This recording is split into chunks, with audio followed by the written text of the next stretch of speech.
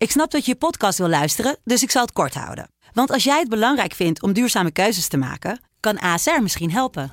Nou hoor ik je denken, hoe dan? Nou, bijvoorbeeld bij het duurzaam herstellen van schade. Of de premies die we beleggen volgens ons duurzaam beleggingsbeleid. Dat bepaalt waar we wel en juist niet in investeren. Wil je meer weten over welke duurzame keuzes ASR maakt? Ga dan naar asr.nl/duurzame keuzes. ASR doet het.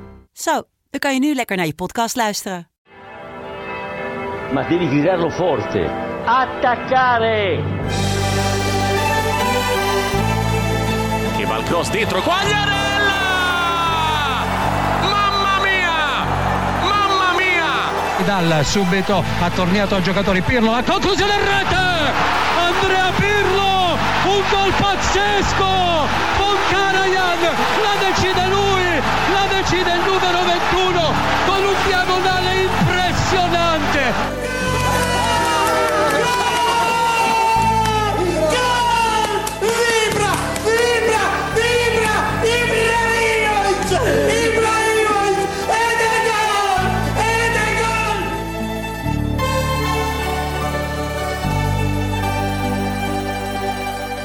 Wes, het is dinsdag en dat betekent dat we er weer klaar voor zitten. Het is 9:17. We hebben 2 fantastische wedstrijden van Italië gezien. Voor de rest is er weinig gebeurd afgelopen week. Maar wij gaan gewoon weer een uur over het Italiaanse voetbal praten. We gaan een poging wagen, denk ik. Over Italië, muziek, het Italiaanse voetbal. We hebben een lading luisteraarsvragen. Dus genoeg om te bespreken. Beschouwen alvast natuurlijk op volgend weekend. Ja, zondag. Napoli-Milan. Zondag Napoli-Milan. En we staan op video. Ja, dat is dus nieuw. Net op de dag dat ik wallen van hier tot Tokio heb. Een puistje op mijn neus. Ja, en dan hebben ze bij FC Afkikken besloten om ons te gaan filmen. En voor degene die er nu aan het kijken is. Dit zijn wij. Wij drinken water gewoon hoor. Geen zorgen. Proost. Het is geen wijn. Het is geen hele lichte witte wijn. Het is gewoon watertje. En zometeen wordt er nog koffie gebracht. Ja. Want die hebben we vandaag nodig. Special appearance van Broes. Zeker. Ja, die wil heel graag op camera komen. Dus vandaar dat hij eventjes naar binnen komt sneaken. Maar misschien komt Armin wel. Armin is vandaag aan ons team toegevoegd als social media expert. Armin, welkom. Welkom bij het Stadio. Leuk dat je er ergens bent. Leuk dat je meeluistert. Ja, laten we maar beginnen bij het begin. En ik denk dat het handig is om, zoals de afgelopen tijd vaker, te starten met de column van Isaac van Achelen. Vanuit Italië neemt hij de krantjes met ons door.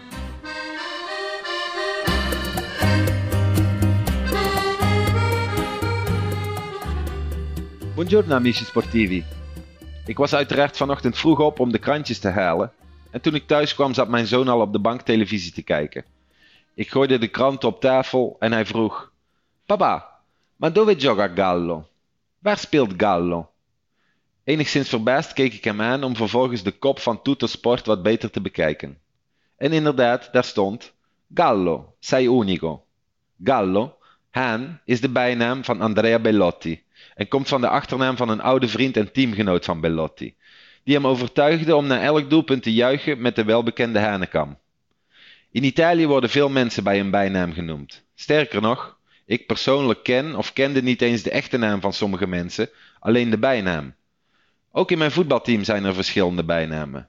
Zo hebben we er Secco, de dunne, er Ciccio, de bolle, er Rosso, de rode, er Nasone, de grote neus, Quattrocchi, 4 ogen voor een brildrager, er Duca, Duca staat voor due capelli, 2 haren, en deze jongen is kaal. Verder hebben we er Morto, de dode. Hij ziet erg wit in zijn gezicht en lijkt op een dode. Centraal achterin staat er Pinolo, de pijnboompit, naar de vorm van zijn hoofd. Linksbuiten is er Parabola, de schotel van de satelliet.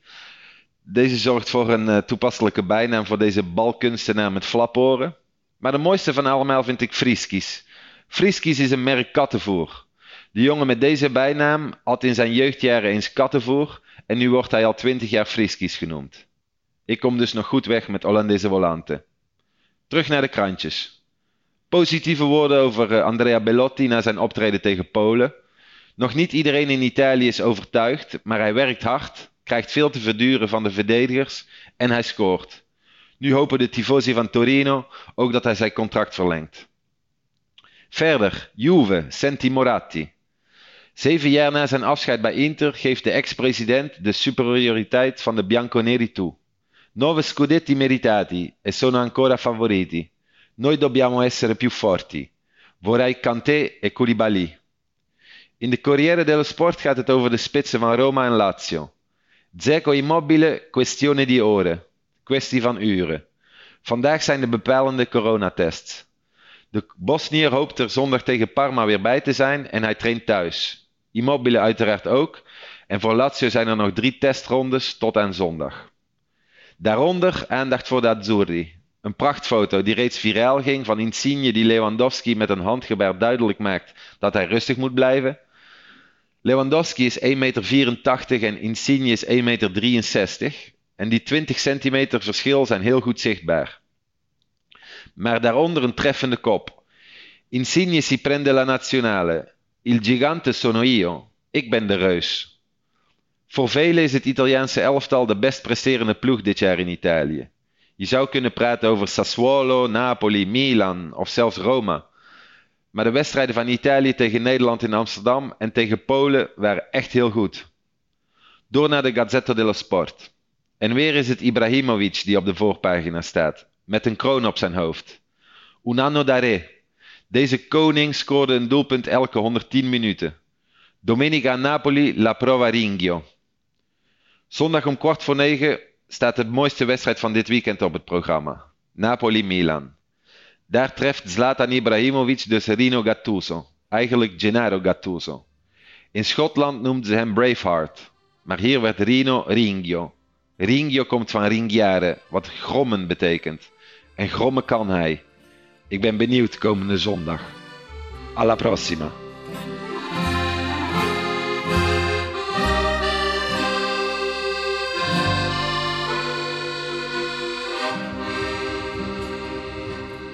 Isaac, die nam de krantjes zoals altijd met ons door. Even over Italië, ook even over de positieve coronabesmettingen.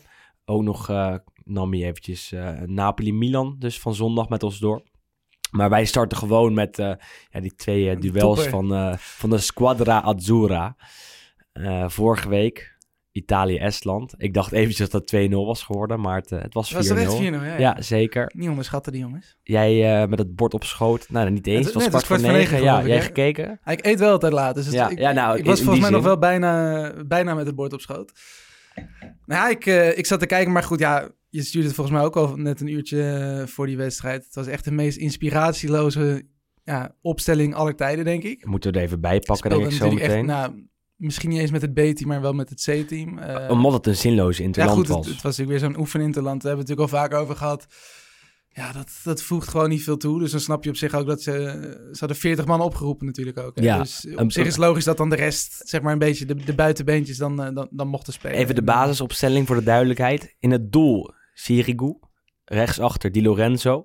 Centraal in de verdediging Danilo D'Ambrosio en Bastoni, het duo van Inter. Linksachter Emerson Palmieri. Op het middenveld Gagliardini, Tonali en onze grote favoriet van Bologna, Soriano. Rechtsvoor Bernardeschi. In de spits Lasagna. En linksbuiten onze grote vriend die nog nooit in Italië heeft gespeeld, maar wel namens Italië uitkomt. Of voor Italië uitkomt, Grifo. En die scoorde 2 keer.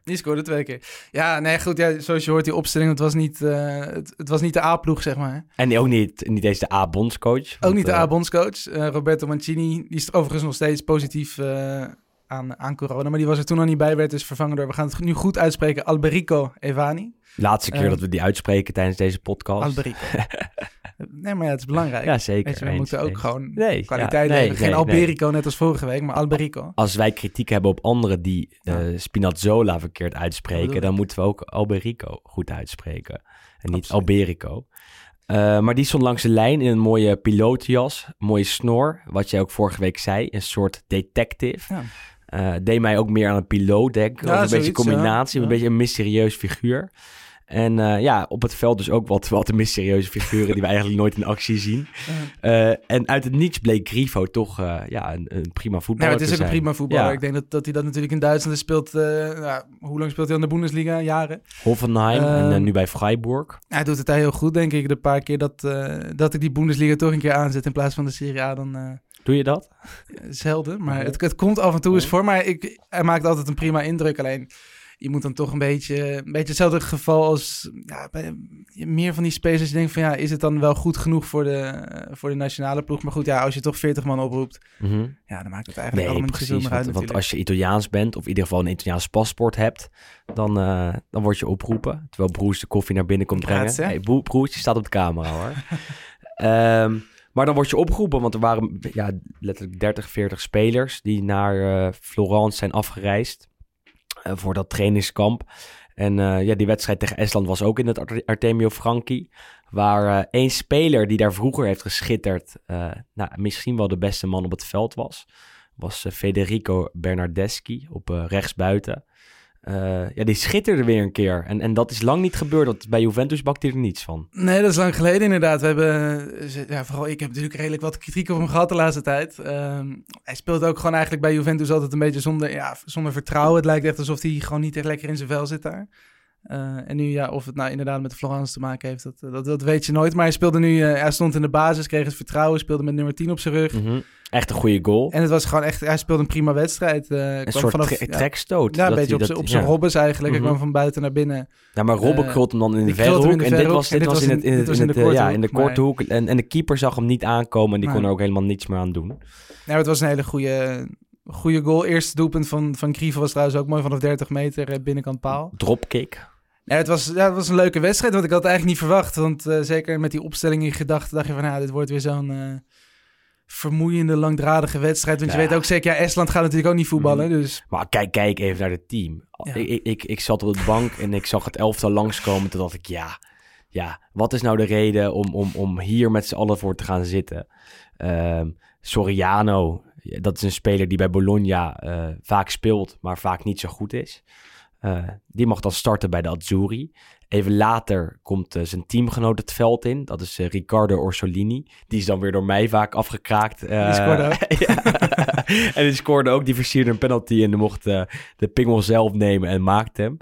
Maar als dit het elftal is waarvoor je moet gaan zitten, dan doe je dat niet. Nou goed, tenminste, jij wel. Ik moet heel eerlijk zeggen dat ik niet alles heb gezien. Ik bedoel... En een paar debuten nog.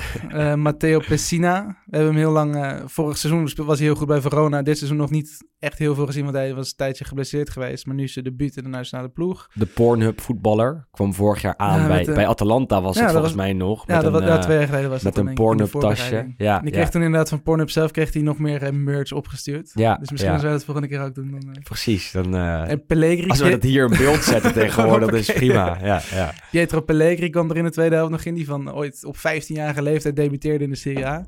Toen naar Monaco gegaan en nu... zat bij Genoa toen inderdaad. Via weer bij de nationale ploeg. Pellegrini, Luca, ook van Juventus eigendom, speelt nu linksback bij Genoa. Ook op huurbasis, maakt ook zijn debuut. Dus het was nog wel een leuk... Dat is wel een naam voor de toekomst, vind ik. Pellegrini, echt een talent. Vorig jaar heel goed bij Cagliari. Ik had verwacht dat ze hem bij Juventus wilden houden afgelopen zomer. Kwam namelijk terug, heeft een flink deel van de voorbereiding meegedraaid. Maar uiteindelijk koos men daar toch om hem te verhuren, om hem wekelijks te laten spelen bij Genoa.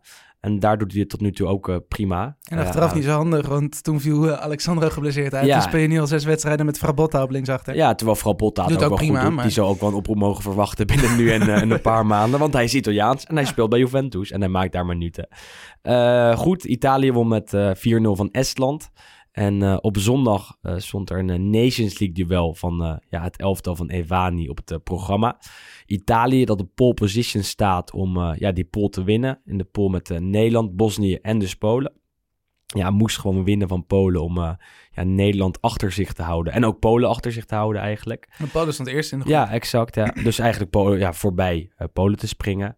En dat deden ze. Ze speelden uitstekend. Uiteindelijk met 2-0 te sterk. En daar wil ik eigenlijk 1 man uitlichten. Want in de spits bij Polen stond Lewandowski. Maar die werd echt uit de wedstrijd gespeeld. door Inter-verdediger Bastoni. Die dit seizoen echt uitstekend is. Vorig jaar echt is doorgebroken bij Inter. En tegen Estland zijn debuut maakte. Tegen Polen mocht blijven staan omdat Chiellini geblesseerd is. Omdat Bonucci geblesseerd is. Omdat Azzurri positief op corona was getest en niet bij de nationale ploeg nog was aangesloten. Dan ben je op zoek naar een linksbenige centrale verdediger. Romagnoli, ook niet fit. Bastoni is dan de volgende in de lijn. En die kans heeft hij met beide handen aangegrepen, denk ik. Speelde echt heel erg goed. En ook hij is een van die spelers die het geraamte van het nieuwe nationale elftal van Italië gaat vormen, denk ik. Samen met, laten we hopen, Zaniolo, Barella. Wie mis ik dan nog meer? Locatelli, Donnarumma, Chiesa. Dat zijn wel echt toch namen veel jonge voor de spelers waar je nog wel even op door kan bouwen, inderdaad. Potentiële wereldtoppers. Stuk voor stuk. Laten we eerlijk zijn. Ja, nee, absoluut. En dan kijk je en dan zie je de wedstrijd voor je ogen gebeuren. Dan heb je Twitter op het tweede scherm. En dan denk je, kan Italië gaan verrassen op het EK? Kunnen zij daar mee gaan doen om de Europese titel? Wat denk jij? Ik denk het wel. Er is bijna niemand beter, hè? Nee, maar dat is het ook vooral. Ik denk dat er gewoon heel veel ploegen op dit moment een beetje in een soort overgangsfase zitten. Want ook, goed, Nederland zelf al tegen Spanje hebben we gezien. Ik vond, het was van beide kanten niet dat je dacht van dit is echt een geweldige ploeg. Spanje ook wel met een B-team Spanje, goed, maar ook die Nations League wedstrijden van zondag. Ik ben vanavond weer benieuwd, wat is het? Duitsland, Portugal, geloof ik. Ze spelen volgens mij allebei vanavond. Duitsland zit niet bij Portugal. Nee, Frankrijk zit bij Portugal. Die speelden afgelopen weekend tegen elkaar. Laten we bij Italiaanse voetbal. Daar komen we zo meteen even op terug. Spanje, Duitsland en Kroatië, Portugal. Spelen we allebei. Ik zag dat ze bij Studio Voetbal alvast alle kanshebbers voor het EK doornamen afgelopen weekend. Ja, goed, dat is een goed moment. Maar wat ik zeg, is een goed moment al zo lang van tevoren. Ja, maar goed, je weet het toch niet. Nee. Ik bedoel, voor hetzelfde wordt het EK gewoon weer uitgesteld. Dan zitten we hier lekker met z'n allen. Wij doen eigenlijk hetzelfde hier. Want hier zijn we Italië langzaam tot favoriet voor de Europese titel aan het bombarderen. Nee, maar ik denk, goed. Een van de favorieten. Nee, maar wat jij zegt, ik denk, er zijn gewoon weinig teams die op dit moment echt er met kop en schouders bovenuit steken. Sowieso nergens in de wereld, denk ik. Ik denk dat iedereen een beetje in een soort overgangsfase zit. Natuurlijk veel jonge, nieuwe spelers inpassen. Ook veel vanuit blessureleed en coronagevallen dat je toch wat anders moet proberen. En ik denk dat je dat bij ieder team ziet. Maar tot nu toe vind ik Italië, zeker tegen Polen, speelt ze gewoon echt een hele goede wedstrijd. Want Polen is natuurlijk ook niet de minste. Ze staan niet voor niks, stonden die bovenaan in die pool. Hebben natuurlijk een paar goede spelers. Heel veel Italiaanse kruisverbanden natuurlijk. Ik zag ook wel mooi voorbij komen van, volgens mij Opta Paulo was dat. Dat de afgelopen 3 seizoenen maakten alleen Argentijnen en Brazilianen meer doelpunten in de Serie A dan Polen. Milik, Piontek, Zielinski. Glik speelt natuurlijk niet meer met Benevento. Best wel veel kruisen, want het was bijna een soort derby eigenlijk, als je zag wat. Maar als je die opstelling van Polen erbij pakt, volgens mij speelden er 5 of 6 spelen in Italië. Natuurlijk. Berezinski van Sampdoria. Het was echt een hele goede wedstrijd. En ik had eigenlijk niet verwacht dat ze er zo makkelijk overheen kwamen. Want goed, Polen, Lewandowski is natuurlijk ook wel een vrij aardige spits. Acerbi speelde trouwens wel, maar aan de rechterkant van de verdediging. Nee, precies. Maar die kwam inderdaad later, vloog die in. Nee, maar Polen heeft praktisch geen kans gehad. En die speelde ook een belachelijk slechte wedstrijd. En die hadden echt met 8 man die wedstrijd moeten eindigen. Ik heb de naam nu even opgezocht. Allereerst was de scheidsrechter echt dramatisch. De Franse scheidsrechter, ik heb zijn naam even niet voor me. Turpin natuurlijk. Turpin, inderdaad. Ja, die al vaker heel matig heeft gefloten. Dat was het Feyenoord-Roma met die banaan, toch? Dat was hij ook inderdaad. De return van de wedstrijd. De Barberi vanuit Nederland die naar Rome kwamen om even de Barcaccia-fontein te vernielen. Daar was ik bij, hè? Was je erbij? Je was een van die gasten. Dat jaar woonde ik in Italië. Toen ging ik met 2 Colombiaanse vrienden naar die wedstrijd. En ik zat op het thuisvak. Ondertussen zat ik ook al op Twitter en ik zag dat het compleet misging in de binnenstad met al die Nederlandse fans daar. En ik was een Nederlander die natuurlijk daar gewoon rondliep. Ja, maar goed, je ziet er ook Italiaans uit. Ik kon Italiaans zo, dat was aan het eind van mijn tussenjaar. Tenminste, volgens mij was die wedstrijd in februari, maart of iets dergelijks. En uiteindelijk Roma-sjaaltje gekocht en me naar binnen gelopen. Gezegd, ik juich niet voor Feyenoord. Vandaag ben ik even Romanista. Gelukkig hadden ze mijn Inter-Tessera niet gezien in mijn portemonnee.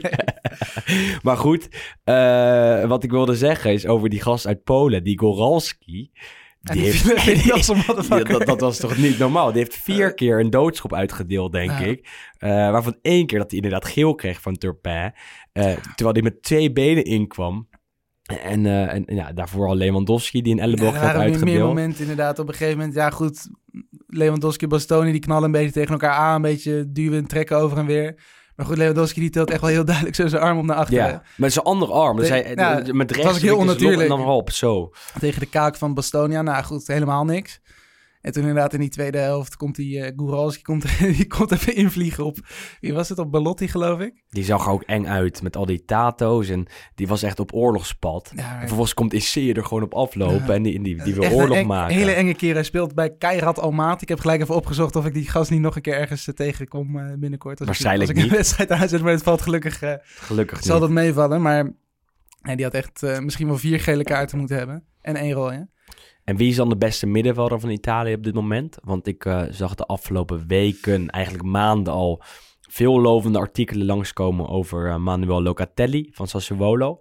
Maar eigenlijk net zoveel over Nicolo Barella van Inter. Allereerst even benadrukken dat dat het wilde is. En dat een super grote luxe is voor Italië. Dat ze tegenwoordig zoveel talentvolle middenvelders hebben. Maar wie zou jij iets hoger inschatten? Ja, ik vind het wel lastig om... Barella speelt gewoon op een hoger niveau natuurlijk bij zijn club, bij Inter. En die laten nu natuurlijk ook gewoon zien op de Champions League, in de Champions League. Akjes. Met een hele aardige assist was dat. Ik denk dat Barella op dit moment wel ietsjes verder is in zijn ontwikkeling ook. Maar goed, Manuel Locatelli, ik bedoel, als je hem nu ook weer zag tegen Polen, speelde een fantastische wedstrijd, technisch... functionele trucjes, pirouetjes, balletjes achter het standbeen, maar die gewoon werken, die ook echt ergens voor nodig zijn. De Azzurri sprak zich vandaag over hem uit. Goed. De Sassuolo-trainer, die zei dat hij Wijnaldum tijdens de wedstrijden tegen Nederland compleet uit de wedstrijd heeft gespeeld. En dat hij absoluut een van de beste middenvelders is die heeft getraind. In het geval van de Azzurri is dat niet zo moeilijk, maar hij schrijft Locatelli wel omhoog. En laten we duidelijk zijn dat Locatelli zeker klaar is voor een stap hogerop. Nou goed, hij wordt natuurlijk ook al 1,5 jaar weer denk ik in verband gebracht met allemaal topclubs binnen Italië. Vooral met Juventus, waar Andrea Pirlo hem had willen hebben afgelopen zomer. Maar waar er geen geld was om hem te halen. Het zou me niks verbazen als hij inderdaad straks deze winter alsnog die kant op gaat. Ja, maar Sassuolo vraagt wel 30, 40 miljoen. En zeker in de winter zullen ze daar nog wat op bovenop gooien. En 45, 50 miljoen vragen. En Juventus kan dat op dit moment gewoon niet betalen. Bernardeschi ruilen, toch? Ja, Bernardeschi ruilen, zoiets. En dan moet het echt een ruildeal zijn. Of nog wat jeugdige talentjes die vaker naar Sassuolo zijn gegaan vanuit Turijn. Maar dan heb je ook nog Tonali erachter zitten. Dus Italië heeft... en Zaniolo natuurlijk en ook. Jorginho nog meer steeds. Jong, maar wel goed. Dus het is wel echt uitstekend wat er bij Italië rondloopt. Maar dat wisten we in Nederland al. Want die 2 duels tegen Nederland, tegen Oranje, was Italië ook gewoon vrij goed. Vooral in de arena, vond ik. Ja. Waar ze echt met het allersterkste elftal aantraden. En zeg je dat zo? Aantraden? Ja. En echt hartstikke goed waren. Want Immobile was er toen ook bij. En die speelde toen een van zijn betere wedstrijden bij Italië van de afgelopen tijd. Nou, maar dat blijft denk ik nog wel gewoon het grootste zorgenkindje, die spitspositie. Want het lijkt echt gewoon op het moment dat je een goede spits in de Serie A een Italiaans shirt aantrekt, dat het dan op de een of andere manier niet echt meer wil vlotten. Ken. Ja. Die doet het uitstekend bij Paris. Is verhuurd door Everton naar Parijs gegaan. En die was nu, daar is hij gestart met scoren. Want hij zat wel bij de selectie, want ik denk dat hij normaal gezien ook wel had gespeeld, een van deze 2 wedstrijden. 100% tegen Estland had hij zeker misschien gespeeld. Morgen. Ja. Dat lijkt me inderdaad ook wel, zeker als hij gewoon een goed seizoen blijft gaan. Volgens mij nu 4, 5 wedstrijden, 4 of 5 doelpunten. Ik bedoel, het is, en bij Paris Saint-Germain, wat wel gewoon een grote club is. Clubje. In principe houdt hij Icardi daar op de bank. En dat is best opvallend. Dus daar krijgt hij de voorkeur boven de oud-topschutter van Inter. En dat vind ik ook wel meer, denk ik, een spits voor. Want we hebben natuurlijk even een paar weken geleden bij die vorige interlandperiode gehad over Ciccio Caputo. Die natuurlijk ook meer een combinatiespits is, zeg maar. Terwijl je natuurlijk met Belotti en Immobile vooral echt sleurders hebt. Caputo was geblesseerd ook trouwens, teruggegaan naar Sassuolo. Maar ik denk dat Keane inderdaad wat meer ook in het rijtje Caputo past. Van iemand die ook gewoon in de combinatie en voetballend wat verder is misschien dan een Belotti bijvoorbeeld. Is het nou Ken of Keane? Ik vergeet je altijd. Het is nooit compleet duidelijk Vroeger was het Ken volgens mij, maar hij heeft het nu weer zelf uitgesproken in zijn welkomstvideo bij Paris Saint-Germain. Toen was het weer Keane, dus laten we hij weet het zelf ook niet. En de commentatoren zeggen ook Keane in Italië bij de RAI. Is het nou Mac of Mac? Mac Kenny is het. Ja, precies. Laten we eerst nog even naar de column van Juriaan gaan. En daarna kijken we nog even naar de andere internationals uit de Serie A. Maar Italië speelt morgen tegen Bosnië-Herzegovina. En tijdens die wedstrijd kunnen ze de eerste plek in de Nations League pool veiligstellen. En normaaliter gaan ze dat gewoon doen. Deze wedstrijd tussen Bosnië en Italië is vaker gespeeld.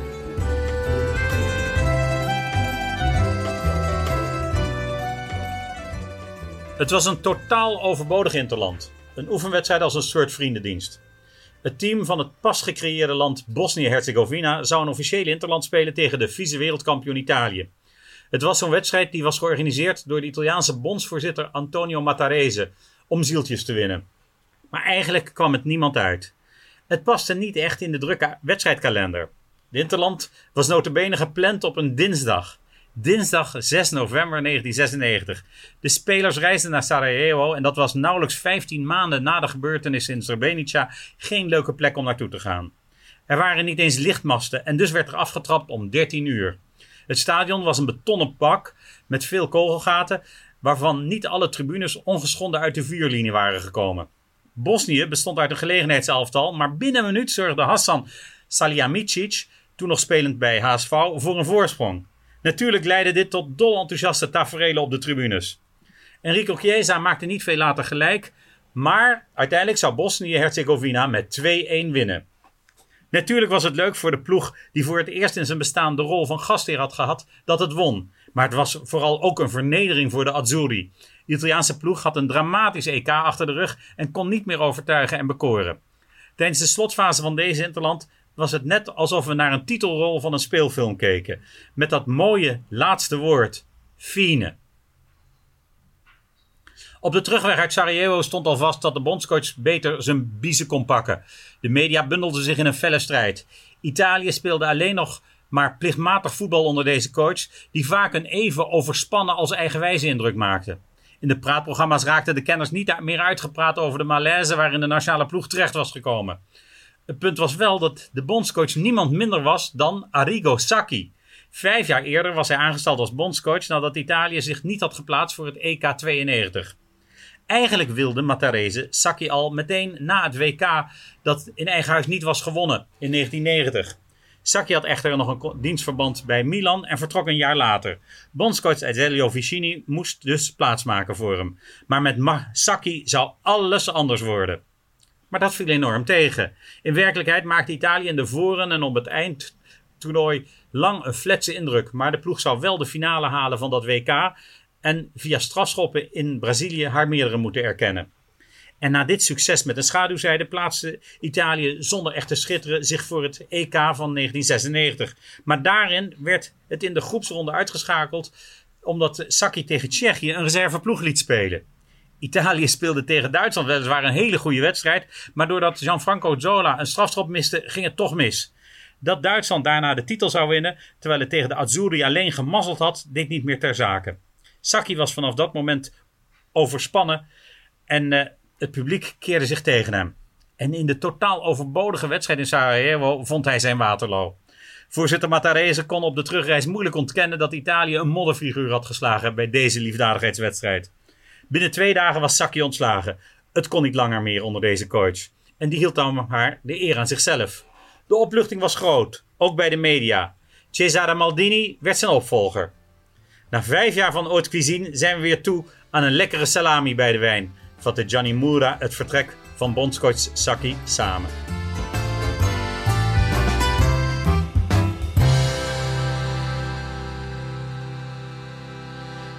Ja, destijds was die wedstrijd tussen Bosnië en Italië dus eigenlijk de indirecte aanleiding voor het uiteindelijke ontslag van Arrigo Sacchi. Een tijdje later, Dat zal nu niet zo snel lopen, denk ik. Want Roberto Mancini heeft enorm veel kredieten opgebouwd bij Italië.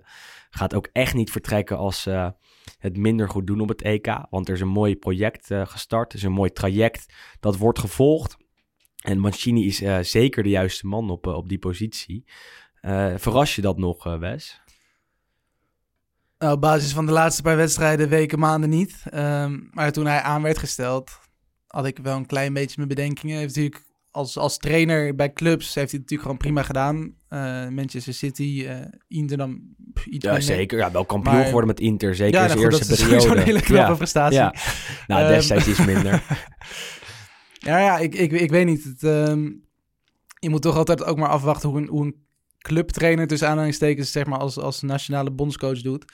Maar tot nu toe, hij ademt wel natuurlijk gewoon de hele Italiaanse stijl, cultuur, doen en laten heeft hij natuurlijk gewoon allemaal. Wat mij verbaast is dat hij die rust zo heeft gevonden. Nou. Hij was bij Inter in zijn eerste periode altijd aan het zeuren. Opgefokt ook gewoon aan langs de lijn. Bij Manchester City daarna ook. Nou, wel kampioen met ze geworden. Toen kwam hij terug bij Inter. Toen verloren ze een keer met 3-0 tegen Milan. Volgens mij zijn tweede derby nadat hij terugkeerde. De eerste wedstrijd die bij zijn terugkeer was tegen Milan. Dat werd 1-1. Tweede keer verloren ze met 3-0. En Mancini die stormt boos weg. Die steekt zijn middelvinger naar de Milanisti op de tribune op. En daarna wordt hij ernaar gevraagd tijdens een post-match interview. Schiet hij daar weer uit zijn slof. En dat zou nu nooit meer gebeuren. Nee. Al verliest Italië met 5-0 van, noem eens wat, van Duitsland. Wat toch wel een van de rivalen is van Italië. Zou Mancini nooit zo uit zijn slof schieten. Die zou altijd nog een gentleman blijven en niet meer zo gigantisch boos worden als dat toen een paar keer gebeurde. En de afgelopen 10, 15 jaar wel een aantal keer voor is gekomen. Hij is een gentleman, hè? En daar hebben we vaker een discussie over gehad tijdens deze podcast. Of iemand een gentleman is. Ja, zeker. Maar als je dan 1 Italiaanse trainer op dit moment moet noemen die een gentleman is, naast Stefano Pioli, onze podcastfavoriet, dan is het Roberto Mancini wel, denk ik. Hoe die Italië ademt, hoe die eruit ziet, hoe die rustig overkomt in interviews, ook in het Engels. Want ik zag een paar interviews toen ze tegen Nederland speelden met Jeroen Stekelenburg. Dat was compleet rustig, ook met Jeroen Elsof trouwens. Neemt echt zijn tijd tegenwoordig. En dat is echt wel veranderd de afgelopen tijd. En dat helpt denk ik ook voor die ploeg. Om te groeien en om beter te worden. En zeker voor de jonge spelers duidelijk dat er een oud voetballer, die het echt gigantisch heeft gedaan, ook tijdens zijn loopbaan. Een van de favorieten van Jurriaan van Wessem die we net hebben gehoord. Namelijk bij Lazio goed geweest, bij Sampdoria vooral. En nu als trainer ook wel echt meer dan naam aan het maken. En ik denk de ideale bondscoach voor ja, zeker. Voor en volgens mij nu 21 wedstrijden op rij ongeslagen, dacht ik.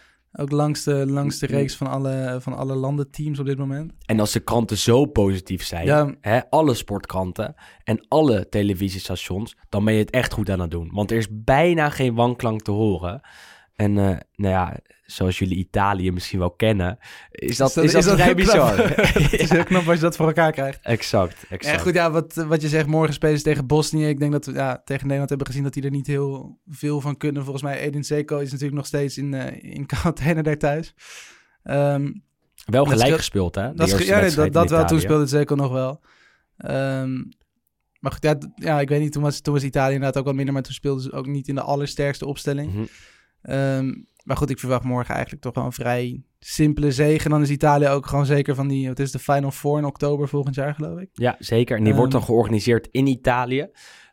Want de winnaar van pool A, en dat is deze pool, die mag de finale van de Nations League organiseren. En Jurriaan, die reageerde op mijn tweet vanochtend, of van gisteravond, dat wij wat hulp nodig hadden om deze podcast te vullen. Inmiddels gaat dat vrij aardig, moet ik zeggen.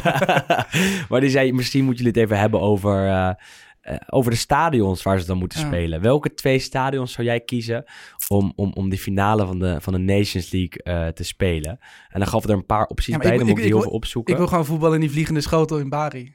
Ja, dat zoiets toch. Als er toch geen publiek bij is, dus speel dan in Bari en in Lecce. Ja, dat zou toch heerlijk zijn? Of, kijk, je moet... Of in Bologna en in Emilia-Romagna. Of Reggio Emilia. Ja, maar het lijkt me leuk. Kijk, goed, oktober volgend jaar. Ik hoop dat er tegen dan weer publiek is. Maar ja, ik denk dat je nog niet te hard op moet rekenen. Het is pas in oktober, ja. Maar goed, als er inderdaad nog weinig of nog helemaal geen publiek mag zijn, dan zou ik gewoon lekker een paar mooie stadions kiezen. En het leuke is natuurlijk de laatste keer dat Italië iets heeft georganiseerd was volgens mij het WK 1990, dat is ook een tijdje terug. Hij zei Palermo en Bari. Dus ik zou lekker gewoon ook wat stadions pakken die daarvoor zijn gebouwd. Want Napels en Rome. Veel van die ploegen die spelen nu natuurlijk ook in de Serie B, Serie C. Het is leuk als je daar ook een keer naar een snelle ploeg hebt spelen. Ja, maar het is toch mooi als je naar het Del Ara in Bologna gaat en het Mappei-stadion in bijvoorbeeld. Van Sassuolo. Goed, hij speelt natuurlijk tegen Polen al in... En dat was een reden, omdat ze bij Sassuolo een mooie ceremonie hadden om de overleden voorzitter, de overleden president Giorgio Squinzi te eren. Ze hebben daar een straat rondom het stadion naar hem vernoemd. Ze hebben een nieuw trainingscomplex geopend. En ik vind het dan wel mooi dat de Italiaanse voetbalbond daarnaar luistert en daarnaar kijkt. En dan denkt, nou, misschien is het wel mooi om daaromheen wat te organiseren. En dan een interland daar naartoe te brengen. En dat deden ze dus met Italië, Polen. Ja, doen ze sowieso de laatste jaren veel meer dat ze op veel verschillende locaties in het land ook spelen. Juist om een beetje die betrokkenheid van de lokale fans eigenlijk ook weer een beetje richting het Italiaanse elftal te halen. Nee, wat je natuurlijk in Nederland vaak ziet, wij spelen, het Nederlands elftal speelt eigenlijk 90% van de interlands ongeveer in de arena. Mm-hmm. Met een paar in de Kuip als bijna uitzondering praktisch. Zo mooi als ze een keer in Palermo... Lekker in de koel. Ik heb een keer Azzurri bij Palermo gezien, of in Palermo gezien, in Napels. San Siro tegen Zweden was afgelopen week 3 jaar geleden dat Italië zich niet voor het WK kwalificeerde. Het WK, gaan we het niet erover hebben? Nee, precies. WK 2016 was dat. En WK 2018. Het EK was in 2016. En ze spelen ook wel eens in Turijn en dergelijke. En het is hartstikke leuk als ze dan een beetje het land doorkruisen. En zeker nu, als er toch geen fans zijn. Nou ja, misschien niet zeker. Dat is voor de fans niet leuk. Dat is voor de fans niet leuk, maar ja, dan is het is nu nog makkelijker, zeg maar. Exact. Je hoeft ook niet per se meer naar de stadions te kijken waar 50.000 man of meer in kan. Je kan nu gewoon letterlijk overal spelen. En daarom hebben ze ook in Bergamo gespeeld tegen Nederland. Ja. Omdat Bergamo een hart onder de riem moest worden. En dat deed de Italiaanse voetbalbond door dat duel daar te laten plaatsvinden. Nou, hetzelfde gold dus voor de wedstrijd tussen Italië en Polen van afgelopen zondag. Het blokje van Italië is denk ik wel afgesloten. Daar hebben we toch weer mooi 30, 40 minuten over gepraat. Ja, toch knap van ons, hè? Toch? Ja, het is toch een kwaliteit aan het worden, Wes.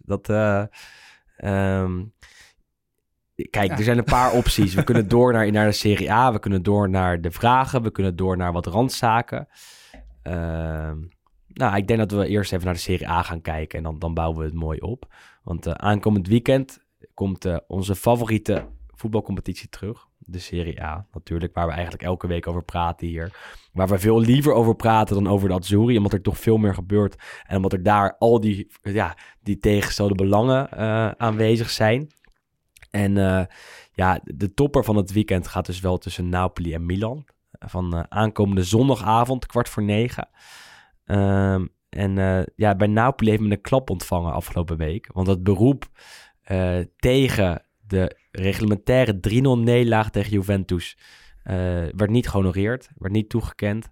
Want die 3-0 nederlaag blijft staan, voorlopig. Want Napoli heeft nog 4 keer de kans om in beroep te gaan. Dus dat gaan ze ook 4 keer doen. Ja. Dat heeft de voorzitter al aangekondigd. Tenzij ze 1 keer gelijk krijgen. Maar dan zul je zien dat Juventus weer in beroep gaat. Vind je dat een juiste uitspraak? Of is het heel gevaarlijk om daar uitspraak over te doen? Nou, je moet ook gewoon op een gegeven moment een president scheppen. En ik denk dat het prima is dat hier tegen is opgetreden. Omdat het zo vaag is. Goed, dat minpunt vind ik dan wel misschien een beetje too much. Die mag er voor mij... dat slaat niet echt ergens op. Ik bedoel, ik denk als jij 3 punten in mindering krijgt... of tenminste eigenlijk 0 punten krijgt en je tegenstander 3... dat is al straf genoeg. Zeker als het tussen Napoli en Juventus gaat. Maar goed, ik bedoel... het is gewoon heel vaag, die hele gang van zaken rondom wat er toen is gebeurd. We hebben daar natuurlijk een hele uitzending ongeveer over gedaan. Maar goed, als er nu bleek dat ze op zaterdag alles hebben gecanceld... en eigenlijk pas een paar uur voor de wedstrijd op zondag hebben gehoord... dat ze inderdaad alles mochten cancelen. Dan ben je gewoon te vroeg. Dan heb je een fout gemaakt en daar moet je een straf voor krijgen. Maar goed, dan is het ook klaar wat mij betreft. Ik bedoel, die extra minpunten... dat is niet nodig. En dat je hier eindeloos tegen in beroep blijft gaan... dat is ook een beetje... Het is Napoli. Maar het is ook inderdaad gewoon een beetje spelen met het rechtssysteem en dan hopen dat je ergens wel een keer gelijk hebt. Maar het is Napoli. Echt gelijk. Het is De Laurentiis. De Laurentiis gaat goed, altijd je kan het verwachten, maar ik denk beroep. dat iedere ploeg zou dit doen hoor. Maar op een gegeven moment vind ik dan wel van pak je verlies. Juventus gaat nog steeds in beroep tegen het Calciopoli-schandaal, de uitspraak daarvan. Goed, maar dat is ook een beetje het hele ding. Je kunt eindeloos, zeker in Italië, kun je gewoon eindeloos lang blijven vechten en schoppen tegen dit soort dingen. En iedereen doet het ook, want dat hoort natuurlijk ook gewoon een klein beetje bij de cultuur misschien. Maar goed, ja. En ze denken dat ze echt gelijk hebben. Bij Napoli denkt men dat ze echt gelijk hebben. Dat er echt een reden was om niet naar Turijn af te reizen. Dus ze zijn ook zeker ervan overtuigd dat de rechter een uitspraak heeft gedaan die niet rechtmatig is. Dus vandaar dat ze 3, 4, 5 keer in beroep zullen gaan. Omdat ze er echt heilig van overtuigd zijn, denk ik. Of inmiddels wel, want misschien aan het begin niet. Maar zolang je iets blijft beweren, op een gegeven moment geloof je er dan echt in. Dat Napoli er zo vaak tegen in beroep gaat. We hadden ooit een mooie Amerikaanse president die zei dan fake news. Ja. Dat is hier misschien ook wel een klein beetje van... Dat zie ik nooit langskomen, eerlijk gezegd. Het was laatst wel het nieuws, maar Maar goed, Roma is een ander verhaal. Voordat we teruggaan naar Napoli-Milan. Want Roma ging ook in beroep tegen de uitspraak van de Italiaanse voetbalrechter. En die hebben namelijk aan het begin van het seizoen tegen Verona gespeeld. Dat werd 0-0. Toen hebben ze een speler in de selectie opgenomen, Diawara, die op de verkeerde lijst werd gezet. En dat mag niet. Het duel eindigde dus in een gelijkspel, maar werd later omgezet in een 3-0 overwinning voor Verona, omdat Diawara dus verkeerd was ingeschreven. Ook Roma ging in beroep tegen die uitspraak en ook Roma kreeg geen gelijk. En daar heb ik eigenlijk weinig gelezen over een beroep. Maar dat valt nog maar te bezien. Ja, goed, maar dat zeiden we volgens mij toen ook al van tevoren, toen inderdaad bekend werd dat... toen hebben we het vooral over Napoli gehad, dat die in beroep gingen. Mm-hmm. Dat eigenlijk die sportrechter, 99 van de 100 keer geeft hij ze toch geen gelijk meer in het hoger beroep. Dus het was wel, dit zag je wel aankomen, maar... Maar ze kunnen nog naar allemaal andere instanties gaan. En dat zijn weer allemaal andere rechters. Trekken, geloof ik, exact, in plaats van nationaal. Ja. Dat ze heel erg zijn benadeeld. Krijg nog wel een staartje. Krijg nog wel een staartje en waarschijnlijk een lang staartje. En daar houden we jullie natuurlijk van op de hoogte. Terug naar het echte voetbal. Napoli-Milan dus. Milan dat het zonder trainer Stefano Pioli moet gaan doen aankomende zondag. Die is positief getest op corona. Wat de spelers betreft valt het nu nog mee. Dat valt nog te bezien, want de tests zullen gaan gebeuren na de interlandbreek. Dus aankomende donderdag en vrijdag. Even dat buiten beschouwing gelaten. Zie je Milan daar winnen in Napels? Nee, ik denk het niet. Ik vind Napoli dit seizoen wel denk ik de beste ploeg in Italië tot nu toe. En goed, we hebben het vorige week volgens mij ook gezegd. Gewoon, ze zijn eindelijk een keer degelijk en... Je ziet ze niet meer zoveel uitschieters naar beneden hebben, zeg maar. Ze spelen gewoon nu altijd een dikke voldoende. En ik ben echt onder de indruk van hoe Gattuso het ook daar heeft neergezet. En ook voor hem natuurlijk een klein beetje revanche gevoelens waarschijnlijk nog vanwege zijn vertrek natuurlijk bij Milan. Ondanks dat het best wel prima ging. Denk je dat... Wel een lange historie bij Milan gehad, dus er zal nog zeker... de liefde zal er ook nog zitten, exact, hoor. Maar ze zal toch een klein beetje zichzelf willen doen gelden. En ik denk wel dat Napoli die wedstrijd wint. Maar in ieder geval een lekkere afsluiting van het voetbalweekend. Zondag 8:45. Ik denk dat we het hele weekend weer klaar gaan zitten voor alles. 100%. Het is wel een mooi potje. Dat is mijn laatste dag als vrij man ooit. Nou, de volgende dag is mijn eerste werkddag, Wes. Gefeliciteerd. Dankjewel. Ja, Willems werk. Dit wordt ook een nieuw kolompje. Vanaf dan wordt het 50 jaar hard werken. En elke dag dan mogen we niet meer klagen over vroeg opstaan. Hoe laat moet je beginnen dan? Dat weet ik niet. Ik denk dat het wel meevalt. Ik denk dat het vooral 's avonds werk is. Voor de duidelijkheid, ik ga bij Southfields werken. Wat een voetbalproductiebedrijf is. Dat scheelt. Je blijft een beetje in voetbal branche kijken. Ja. En het zal vast 's avonds zijn. En geen zorgen, de podcast die blijft natuurlijk gewoon doorgaan. Elke dinsdag. En je Twitter-account wordt ook niet opgegeven natuurlijk. Nee, maar daar moeten we nog maar even kijken wat ik daar allemaal mag zeggen. Want dat is natuurlijk gevaarlijk. Dus Napoli-Milan zal het soort van het laatste avondmaal zijn. Bord op schoten maar om 8:45. Exact. En dan nog eventjes genieten. Nee, zonder grappen. Heerlijke afsluiter van het weekend. Daarvoor nog een paar interessante wedstrijden, denk ik. Waar een opvallende is, het duel tussen Spezia en Atalanta, denk ik. Spezia de afgelopen weken echt heel erg goed. Zeker voor wat we van hen hebben verwacht aan het begin van het seizoen. Atalanta iets minder. Dus daar zit misschien wel een stuntje in, hè? Van Italiano tegen Gasperini, de 2 trainers. Dat is wel een duel op zaterdagavond om 6 uur waar we ook voor gaan zitten, denk ik. Later, zit jij klaar voor Juve Cagliari of niet? Ja, ik zit denk ik gewoon de hele wedstrijd. Ja, ik ook, klaar, maar nee, tegen... Extra klaar. Ja, nee, extra klaar. En wat je net zei inderdaad rondom het Italiaanse elftal, Chiellini, Bonucci zijn natuurlijk allebei niet bij. Volgens mij Chiellini een maand eruit, Bonucci 2-3 weken. De carrière van Chiellini is wel een beetje ja, het gaat wel eens een nachtkaars gaat het uit intussen. Nou goed, ik heb van de zomer zijn biografie gelezen. En toen zei hij van, ik wil graag ook dat bestuur in. Hij heeft natuurlijk niet voor niks ook niet, zijn scriptie toen ooit geschreven over de financiële situatie rondom de club. Maar hij zei zelf van, ik voel nog wel dat er 2 of 3 jaar voetbal in me zit. Maar op deze manier getuige de laatste paar maanden is het inderdaad eigenlijk blessure na blessure. En het zou me niet verbazen als dit gewoon zijn laatste seizoen misschien al wordt. Precies, hij zou er zelf ook wel moe van moeten zijn. Ja, dat kan maar niet anders. En dan ziet hij achter zich dat er heel veel jonge spelers aankomen. Bonucci ook dus geblesseerd. Dus hij speelt ook niet. Matthijs de Ligt komt weer terug. En hij speelt waarschijnlijk in een centrale trio is het tegenwoordig natuurlijk bij Juventus met Danilo en Demiral. Dus het wordt triple D. Ja. 3D. Ik weet niet hoe we het gaan noemen. Ze zullen vast iets leuks bedenken op de... Triple D kan wel. Double D was iets... dat was misschien iets gewaagd. Exact, ja. Nee, dus dat lijkt me sowieso een interessant En over Danilo is men wel ook echt heel erg enthousiast in Turijn. Ja. Dit seizoen een van de betere spelers. Jij zei het laatst ook. Misschien wel de beste speler. Denk ik, de meest constante dit seizoen. Dus is het dan de defensie die je eigenlijk de rest van het seizoen wil gaan zien? Met Demiral, De Ligt en Danilo? Ik sowieso. Jij vergelijkt me nog steeds altijd met Bonucci. Niet meer. Ik zal het niet meer doen. Maar goed, we hebben nu camera's. Ik kan nu ook geen middelvingers meer opsteken. Jij vergelijkt mij altijd met Leonardo DiCaprio. Ja, daar zeg ik ook niks over. Danny DeVito, toch? Nee, maar goed, ik ben geen fan van Bonucci. Dat weten we denk ik ook intussen allemaal wel. En sowieso met het oog op de toekomst. Ik bedoel, Demiral en De Ligt zijn bij elkaar zijn die 42 jaar, geloof ik. Dat is jonger dan Buffon. Danilo doet het inderdaad echt gewoon meer dan prima. Is geen centrale verdediger, maar ik denk voor in zo'n 3/5 mans verdediging is het gewoon een prima speler om erbij te hebben. En ik denk dat Danilo inderdaad nu misschien eigenlijk pas laat zien dat hij ook echt wel een prima voetballer is. Want hij heeft natuurlijk eigenlijk een belachelijke carrière gehad als je ziet wat voor clubs hij intussen allemaal achter zijn naam heeft gehad met Porto, Madrid en Manchester City. Maar hij laat nu inderdaad echt wel zien dat het gewoon een hele goede voetballer is.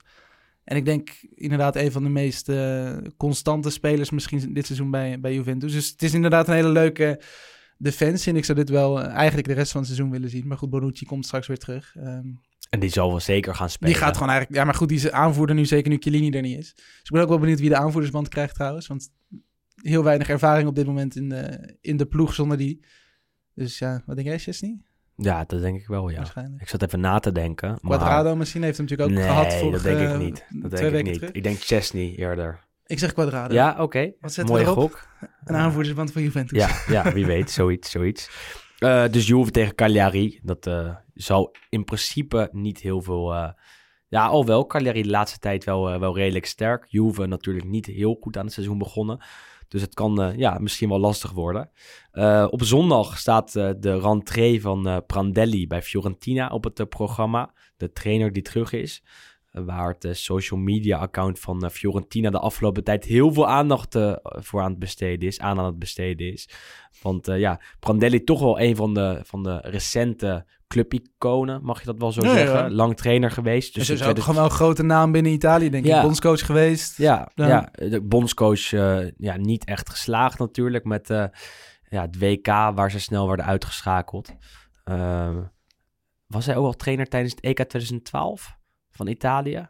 Ik denk het eigenlijk wel. Ja, dat weet ik eigenlijk zeker. Jawel. Hij was trainer van Italië tijdens het EK 2012. En tijdens het WK 2014 ging het mis. Toen werd Italië in de poolfase uitgeschakeld.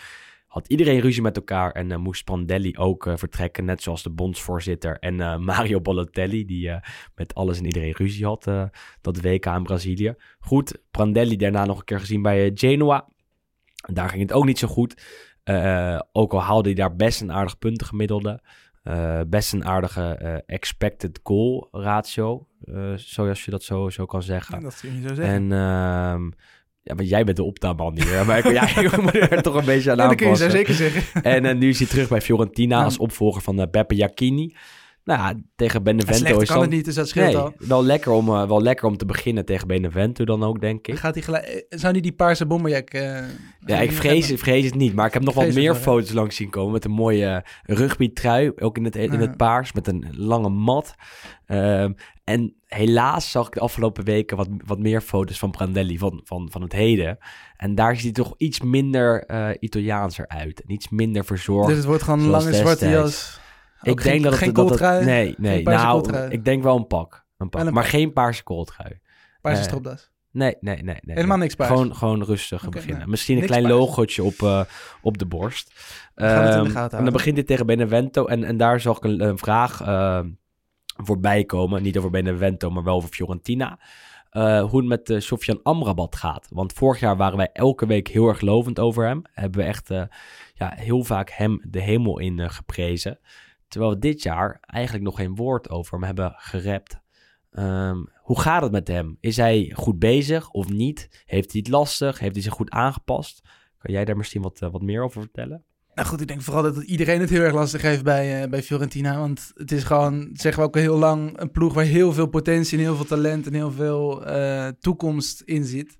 Alleen het komt er gewoon bij niemand echt uit. Dat zeggen we elke week ook. Eigenlijk de enige speler die dit seizoen misschien een klein beetje de malaise ontsteeg was Castrovilli en doelman Dragowski dan. Maar goed, dat krijg je als je heel veel... heel veel krijgt. Ja, dan is het altijd iets makkelijker, ja. Ja, ik denk dat Amrabat heeft zich gewoon nog niet echt kunnen laten zien. Speelde natuurlijk bij Verona vorig seizoen een bovengemiddeld seizoen voor de hele club, denk ik. Niet alleen voor zichzelf, maar voor de hele club die het gewoon heel goed hebben gedaan. Maar wel in dezelfde formatie. Wel in dezelfde formatie, nee, maar dat staat er denk ik sowieso los van mij. Het ging bij Verona vorig seizoen allemaal voor de wind. Dan speel je natuurlijk ook automatisch, denk ik, wat lekkerder. In een team dat lekker draait en bij Fiorentina en hier zit gewoon alles een beetje tegen. En als je teamgenoten geen vertrouwen hebben en de trainer geeft geen vertrouwen en er zit ook heel weinig vertrouwen in de club. En iedereen staat op de verkeerde plek. Ook voor de duidelijkheid, want iedereen werd op een hele rare plek neergezet door Jacchini. Chiesa stond opeens rechtsback. Of rechtervleugelverdediger. Ja. Ribéry in de spits met Callejon. Of Kouamé. Ja, Kouamé kan wel in de spits in principe. Dus hopen dat Prandelli het wel goed neerzet. En als je dan naar het elftal van Fiorentina gaat kijken... en dat zeggen we elke week... en het wordt iets dat we echt vaker halen... maar dan is dat echt prima. En dan is het echt wel een team dat met het linker rijtje mee moet kunnen doen. Want dan heb je gewoon Callejon op rechts voor, Ribéry op links voor, Castrovilli achter de spits. En in de spits heb je ofwel Cutrone, ofwel Vlahovic, ofwel Kouamé. Daarachter op het middenveld Amrabat en Castrovilli kan daar ook, of Polgar. Ja. Dat is echt prima. En in de verdediging staan er ook echt uitstekende spelers. Want Biraghi was vorig jaar nog gewoon een speler die veel minuten maakte bij Inter. Die echt zeker wel goed genoeg is voor Fiorentina. En dan daar houdt het ook niet op, want Milenkovic, Tarkovski, de keeper, Lirola op rechtsachter. Nou ja, kijk, er zijn echt weinig elftallen, kan ik je vertellen, waarvan ik het basiselftal zo makkelijk kan opdreunen. En dat betekent dat er gewoon heel veel interessante spelers in zitten, die echt wekelijks niet presteren. En dat maakt het zo jammer. Ze vallen op in negatieve zin. Terwijl ze wel allemaal hoog worden aangeschreven. Want als jij mij nu vraagt om het basiselftal van Benevento op te... Ja, maar goed, jij kijkt gewoon te weinig naar Benevento. Dat valt wel mee. Maar je snapt wat ik bedoel. Het zijn superstuk in potentie aantrekkelijke spelers. Het zijn best wel grote namen. Ik denk dat de meeste... Ook al heb je niet specifiek iets met de Serie A... Ik denk dat je... 15 van de 25 spelers in de selectie van Fiorentina... die kent iedereen. Zo is het. Dus dat is toch hartstikke... En die kennen ze niet omdat er heel veel over geschreven is. Die kennen ze omdat er gewoon in principe gewoon goede voetballers zijn. Ja. Die het ergens anders wel hebben laten zien. Zo'n Callejon heeft dat laten zien. Ribéry natuurlijk. Amrabat. Zijn we toch weer lang over Fiorentina aan het praten. Dus zondagmiddag lekker om mee te beginnen. 12:30. Fiorentina Benevento. Benevento waar Pippo Inzaghi enigszins onder druk staat. Want daar gaat de afgelopen tijd niet zo goed. En die staan ook al inmiddels 16e met 6 punten uit 7 duels. Later die middag hebben we Inter Torino. Waar Inter eindelijk weer een keer moet gaan winnen. Komt afgelopen week met een groot interview in een van de Italiaanse sportkranten. En daarom werd hem bevraagd naar de kritiek van de afgelopen tijd. Want men zei in Italië... dat hij niet meer de wil heeft om te winnen zoals hij die bij Juventus en Chelsea had. En daarover zeiden ja, degene die dat zegt, die weet niet waar hij het over heeft. Zolang ik hier trainer ben, verbeter ik alles en iedereen. En ik weet zeker dat op het moment dat ik wegga bij Inter, dat alles beter is dan hoe het was toen ik hier aankwam. Toen Spalletti hier wegging. En daar ben ik het wel met hem mee eens. Hij heeft daar wel de hulp bij gekregen, want Lukaku is gekomen, het is dik geïnvesteerd. Het trainingscomplex is vernieuwd en het is een club die inderdaad groeit en die inderdaad beter wordt. Dus Conte mag gaan presteren nu. En dat gaat hij doen tegen Torino? Ja, dat gaan ze wel binnen. Eentje. Torino is heel slecht. Torino, waar de trainer Gianpaolo ook ontbreekt. Ook positief. Dus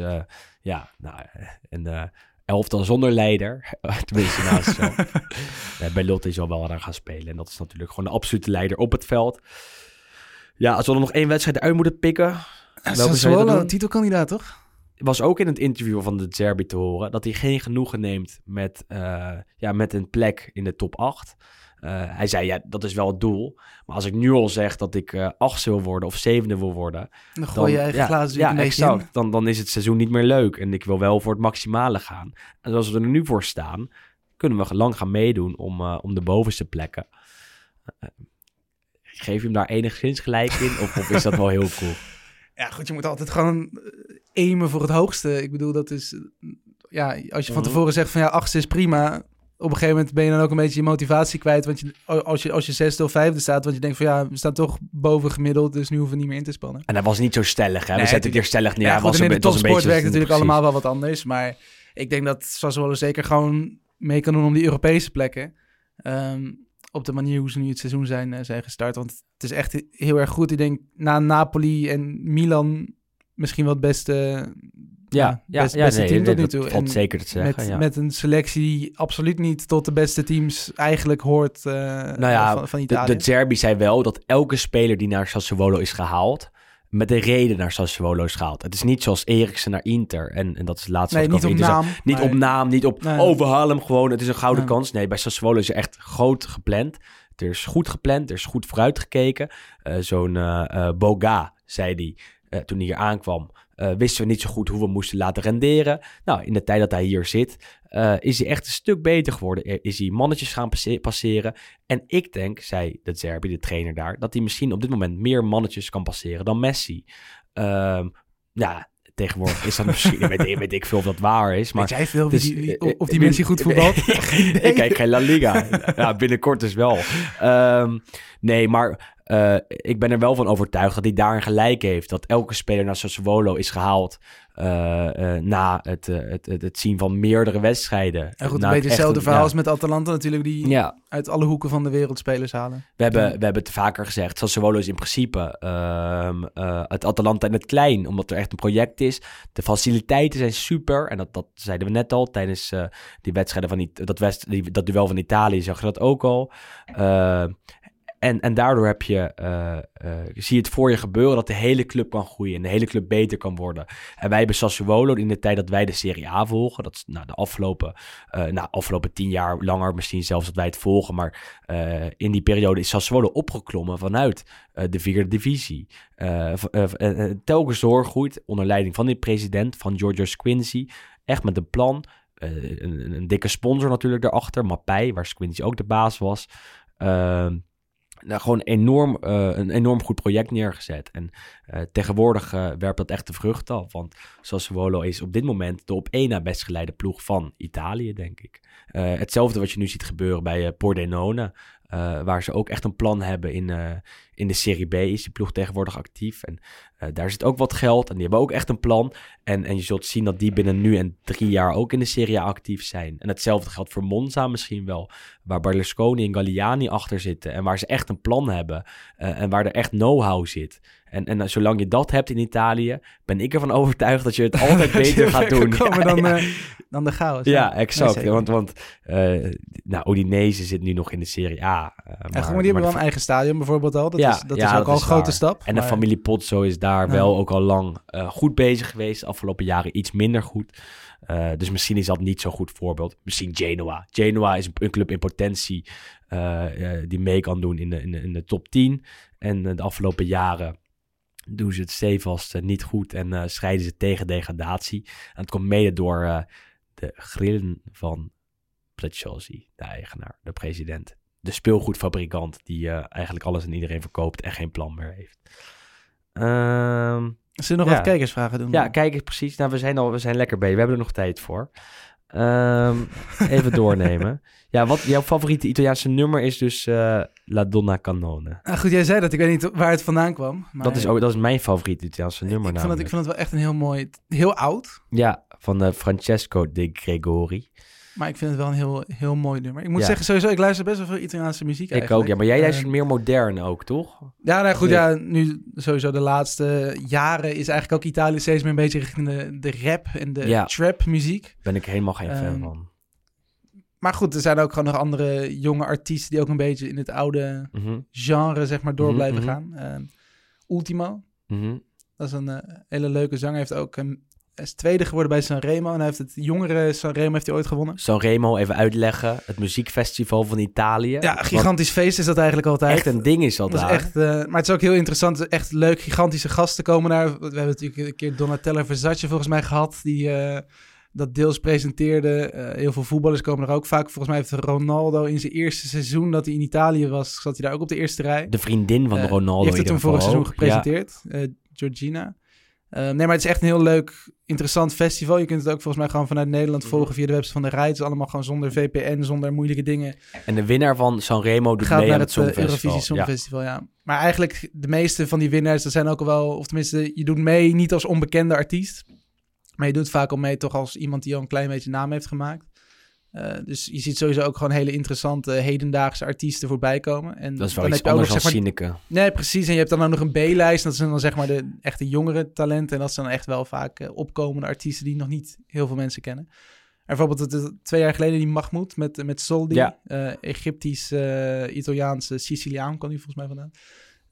Interessant nummer ook juist over de integratie toen met islamitische invloeden binnen Italië, wat natuurlijk ook niet altijd wordt geapprecieerd door de standaard Italiaan.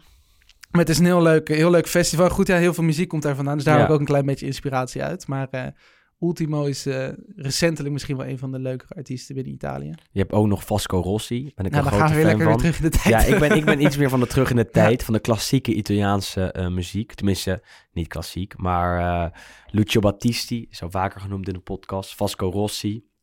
Francesco de Gregori, Umberto Tozzi, die komen ook allemaal langs. Zucchero, ja, dat minder. Wel iets commerciëler. Het moet niet te commercieel zijn. Lucio Dalla uit Bologna, die heeft een van de mooiste nummers uit Italië ook geschreven, vind ik. Piazza Grande. Dus even ons muziekblokje gehad, denk ik. Moet ook vaker de Italiaanse muziek is toch lekker. Van de week maar we kunnen volgens mij geen muziek in de podcast embedden, omdat het met rechten niet gaat. Dus als je een keer wil kijken, moet je gewoon aan een van ons even een Italiaans afspeellijstje vragen. Sander Jongman luistert altijd naar die van mij, toevallig.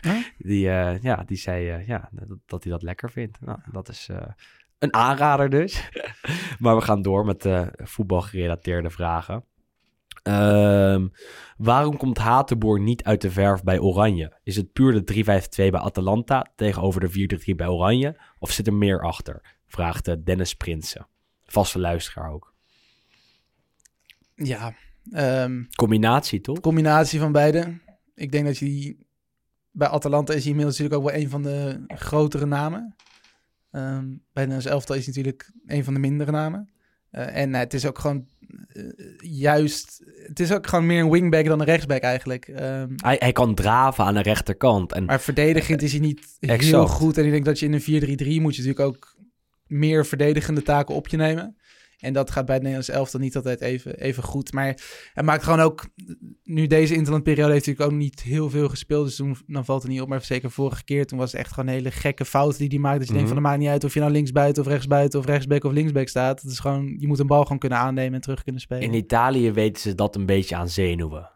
Tijdens het duel met Italië zag Hatenboer er erg zenuwachtig uit. zei de Italiaanse pers. Maar ja, het is inmiddels zo vaak gebeurd dat je erover gaat twijfelen of je wel in die 4-3-3 moet gaan spelen. En dan zie je Dumfries, Nee, maar ik denk sowieso aan de rechterkant. Als je 4-3-3 speelt, denk ik gewoon dat Hatenboer echt niet je eerste of tweede of derde rechtsback is. Nee, dat denk ik dan ook heb je veel betere opties.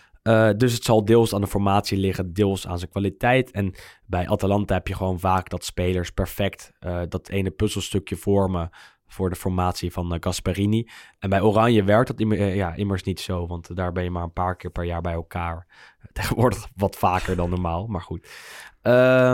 Roel Respe, die altijd tegen ons zegt dat we niet mogen klagen over het vroege opstaan. Nou, dat hebben we al een tijdje niet gedaan volgens mij. Of misschien wel aan het begin van deze podcast, maar dat weet ik niet meer. Dat weet je al niet meer, zo vroeg ben je opgestaan. Precies, gewoon zo lang geleden wordt het al. Inmiddels al een uur geleden.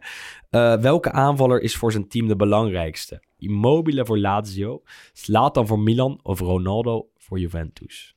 Nou, ik denk dat dit seizoen is het heel makkelijk. Dit seizoen is gewoon Zlatan. Ja. Ronaldo is ook wel belangrijk. Want toen Ronaldo er niet was Juve zeker een stuk minder dan toen hij er wel was. Al Zlatan natuurlijk in alles belangrijk. Nog belangrijker dan Ronaldo. Dit seizoen zeker. Laten we het gewoon kort houden. Dit seizoen Zlatan. Zlatan, ja, mee eens. De vraag over Amrabat hebben we al beantwoord. De prestatie van Bernardeschi hebben we ook al eventjes behandeld. Zijn we ook even langs gegaan. Ja, dit is een mooie van Kjetil. De financiën van de Italiaanse clubs, die er volgens de Gazzetta niet zo top uitzien. Dat is wel interessant. Daar wilden we het al een keer eerder over hebben. Is wel relatief ingewikkeld. Maar het komt erop neer dat in Italië de grote rotzooi is. Dat Italiaanse clubs al tijden niet betalen. Dat er heel veel ploegen niet liquide zijn. Dus die niet direct de salarissen kunnen betalen van hun spelers. Die niet direct de transfersommen kunnen overmaken voor spelers. Alleen is dat iets wat echt al jaren aan de gang is. En dat is een soort bubbel die is opgebouwd. In die bubbel stelt de ene Italiaanse ploeg de betaling aan de andere Italiaanse ploeg enorm uit. Betalen ze weliswaar iets meer, maar dan zeggen ze, weet je wat, wij halen Barella, Inter zegt dat, we halen Barella van Cagliari, maar we betalen hem pas in 2022 of iets dergelijks. Terwijl die transfer al vorig jaar is afgerond. Maar dan wordt die betaling inderdaad uitgesteld. En daarbij ging Inter ervan uit dat zij hun inkomsten op hetzelfde niveau konden houden. Of misschien wel zouden vergroten. Dat is niet gebeurd. Dus op dit moment zie je dat Inter niet liquide is. Dat zij veel moeite hebben om te betalen. En dat Barella misschien nog wel kan worden afgerond. En die betaling kan worden afgerond. Maar dat ze veel meer moeite hebben met het halen van andere spelers. En goed, en als je heel veel van dat soort gevallen hebt, op een gegeven moment ga je dan... Dan heb je een bubbel. En op een gegeven moment wordt die doorprikt. En dat is nu bijna het geval. Waarbij er heel veel Italiaanse ploegen bijna omvallen. En waar de spelers niet betaald krijgen. En dat zie je bij Lazio. Waar Lazio afgelopen week vol bombari een eigen vliegtuig presenteerde. Weliswaar niet helemaal doorheen geproduceerd en dergelijke. Maar dat is ook een heel oudje uit 98, zag ik. Het Lazio-vliegtuig. Ja. En daar was Luis Alberto, de Lazio-middenvelder, erg over verontwaardigd. Die zette op zijn Instagram iets. Jullie kunnen wel een vliegtuig halen, maar niet ons betalen. Misschien is het leuk als jullie ons ook even... Ja, wat is dat nou? En als het bij Lazio niet gebeurt, dan gebeurt het bij veel meer ploegen. Je hoort het bij Lasse Schöne, bij Genoa. Die inderdaad met de club overhoop ligt. Maar ook omdat hij al maanden niet betaald krijgt. En dat is bij heel veel teams het geval. Het is een beetje, wat is het, Oost-Europese tafereel. Je hoort natuurlijk al die verhalen uit Bulgarije, Hongarije, waar spelers gewoon inderdaad salarissen niet krijgen. Maar ook wel Zuid-Europees, want dit is vaker in Italië gebeurd. En je hoort vaak dat ploegen er heel veel moeite mee hebben. En corona heeft daar gewoon een enorm effect op. En er zijn mensen die er al lang voor hebben gewaarschuwd, al voor de pandemie, dat het op een gegeven moment misgaat. Als spelers telkens worden overgewaardeerd, dat men zoveel schulden opbouwt dat het bijna niet meer gaat. In Italië zijn er op een gegeven moment de gedeeld eigendomsrechten ook zijn afgeschaft. En nou proberen Italiaanse teams het alsnog voor elkaar te krijgen door spelers te verkopen tegen een prijs en dan verplicht terug te moeten kopen tegen een veel hogere prijs. En dan heb je hem samen soort van toch... creatief boekhouden, dat is in Italië. Is dat, te ingewikkeld om het nu allemaal te behandelen. Maar zo'n Pinamonti, die van Inter naar Genoa ging, werd verkocht tegen een bedrag van om rond de 15, 16 miljoen volgens mij. Dat was lekker voor Inter, want het konden ze weer bijschrijven op de balans. Ook voor Genoa, op de andere manier, konden 16 miljoen ook bijschrijven. Omdat de speler dan wel 16 miljoen waard is. En daarbij was de afspraak dat Inter voor 19 miljoen zou terugkopen. Nou, dat hebben ze afgelopen zomer gedaan. Terwijl Pinamonti in de tussentijd niets gepresteerd heeft. Was een hele rare transfer. Begrepen in het buitenland heel veel mensen niets van. In Italië wel, want ze weten daar hoe de klok slaat. En ze weten dat als een club een afspraak heeft met een mindere ploeg, dat die afspraak moet worden nagekomen. En dat hebben ze toen gedaan. Inter haalde Pinamonti terug. Die speelt nu niks. Hebben ze wel 19 miljoen voor betaald. Nou ja. Dus zulke soort constructies heb je aan de lopende. Want heeft Juve ook. Heeft met Pellegrini gehad en dergelijke. Dus het is allemaal gedoe. Het mooiste clublied van de Serie A. Vraagt Josti van Balcio. Wat ook een leuke account is. Natuurlijk Juventus. Ik bedoel, het enige clublied wat mijn vriendin... überhaupt het enige Italiaanse lied wat mijn vriendin kent, dat is Juve. Ja, die kennen een paar van mijn vrienden ook. En daar dus ik zeg dan... blij mee. Nou, vanavond speelt Juventus, dan begint zij automatisch het clublied te zingen. En zij heeft niks met voetbal, niks... Ja, dus als zij dat ook kan... Ja, hij gaat voor die commerciële rotzooi van Juventus. Commerciële rotzooi, daar ben ik fan van. Ik heb voor Campo Testaccio van Roma. Dat is het oude clublied. Dat is gewoon een lekker nummertje. Het nieuwe clublied is ook goed. Ja, zeker, want die wordt echt meegeblaerd in het Olympico, als het Olympico vol zit. En het onofficiële clublied, wat ik heel mooi vind, is van Lazio, van Lucio Battisti, komt hij weer. Giardini di Marzo, die wordt na de wedstrijd gespeeld en dan zingt het hele Olympico mee. En dat is wel iets waar ik weer zin in heb als het publiek weer terugkeert. En dat duurt misschien nog wel eventjes. De laatste vraag waar we nog even tijd voor hebben, denk ik. Misschien nog 2. Dit is een moeilijke namelijk, de eerste. Van Gideon de Koning. Nu er zoveel spelers, plus 35, opgeroepen worden voor Interlands. Wie zou er volgens jullie ook uitgenodigd moeten worden voor een kans bij La Squadra Azzurra? Ja goed, je hebt intussen volgens mij iedereen gehad. Pobega van Spezia, die het uitstekend doet bij de Italië onder 21. Ik denk dat je iedereen op kan roepen in de zin van een soort snuffelstage. Maar ik denk dat natuurlijk de grote namen zijn wel altijd een beetje hetzelfde. Het probleem is nu ook natuurlijk dat je heel veel spelers hebt die licht geblesseerd zijn, positief zijn getest, die er normaal gezien wel bij moeten zitten. Romagnoli, Caputo, Keane. Dus dat soort jongens, normaal gezien moeten die er gewoon bij zitten. Maar echt, Scamacca bijvoorbeeld. Ik zou me niet verbazen als hij de volgende interlandperiode opeens bij zit. Doet hij natuurlijk gewoon goed bij... scoorde ook weer 2 keer volgens mij bij Jong Italië. Bij Genoa is hij natuurlijk goed gedaan. Ja, goed, meer een beetje dat soort types. Maar ik denk niet dat spelers zijn die mee zullen gaan naar het EK.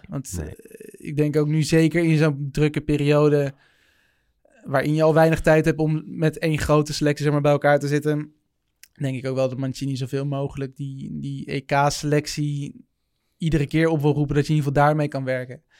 Dus ik denk ook dat je moet zorgen dat je vooral die A-selectie een beetje op peil houdt op de een of andere manier. En trechtermodel. Oké, je wil veel spelers zien, maar vanaf de komende interlandperiode die pas over een tijd op de planning staat, ga je echt bouwen naar het EK. En ik kan me dan voorstellen dat Mancini met een kleinere groep wil gaan werken.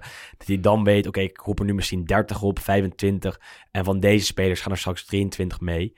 Nou goed, er is een verschil tussen spelers zien en ook spelers echt laten spelen. Want ook Kaka gaat echt niet mee naar het EK. Of er moet iets heel geks gebeuren met Tonali in principe ook niet als hij niet speelt bij Milan. Dus dat gaan we in de gaten houden. En gelukkig kunnen we de komende weken gewoon weer over de Serie A praten en niet over de Azzurri.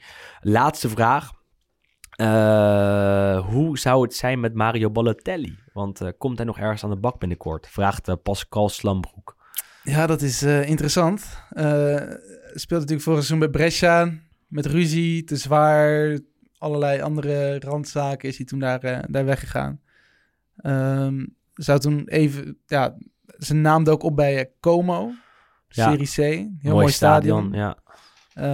Nog bij een Serie D-ploeg is hij nu volgens mij aan het meetrainen. Hij traint mee bij Francavilla, geloof ik, uit mijn hoofd. Waar de wijn erg lekker schijnt te zijn, las ik. Dus, of hij daar gaat spelen, dat weet ik ook niet. En hij werd bij Fiorentina genoemd. En bij de Pyramids uit Egypte. Wat bij Fiorentina zou ook wel opvallend zijn, want daar komt hij dus terug bij Prandelli, waar wij het zo net nog even over hadden, dat hij ruzie daarmee had tijdens het WK 2014.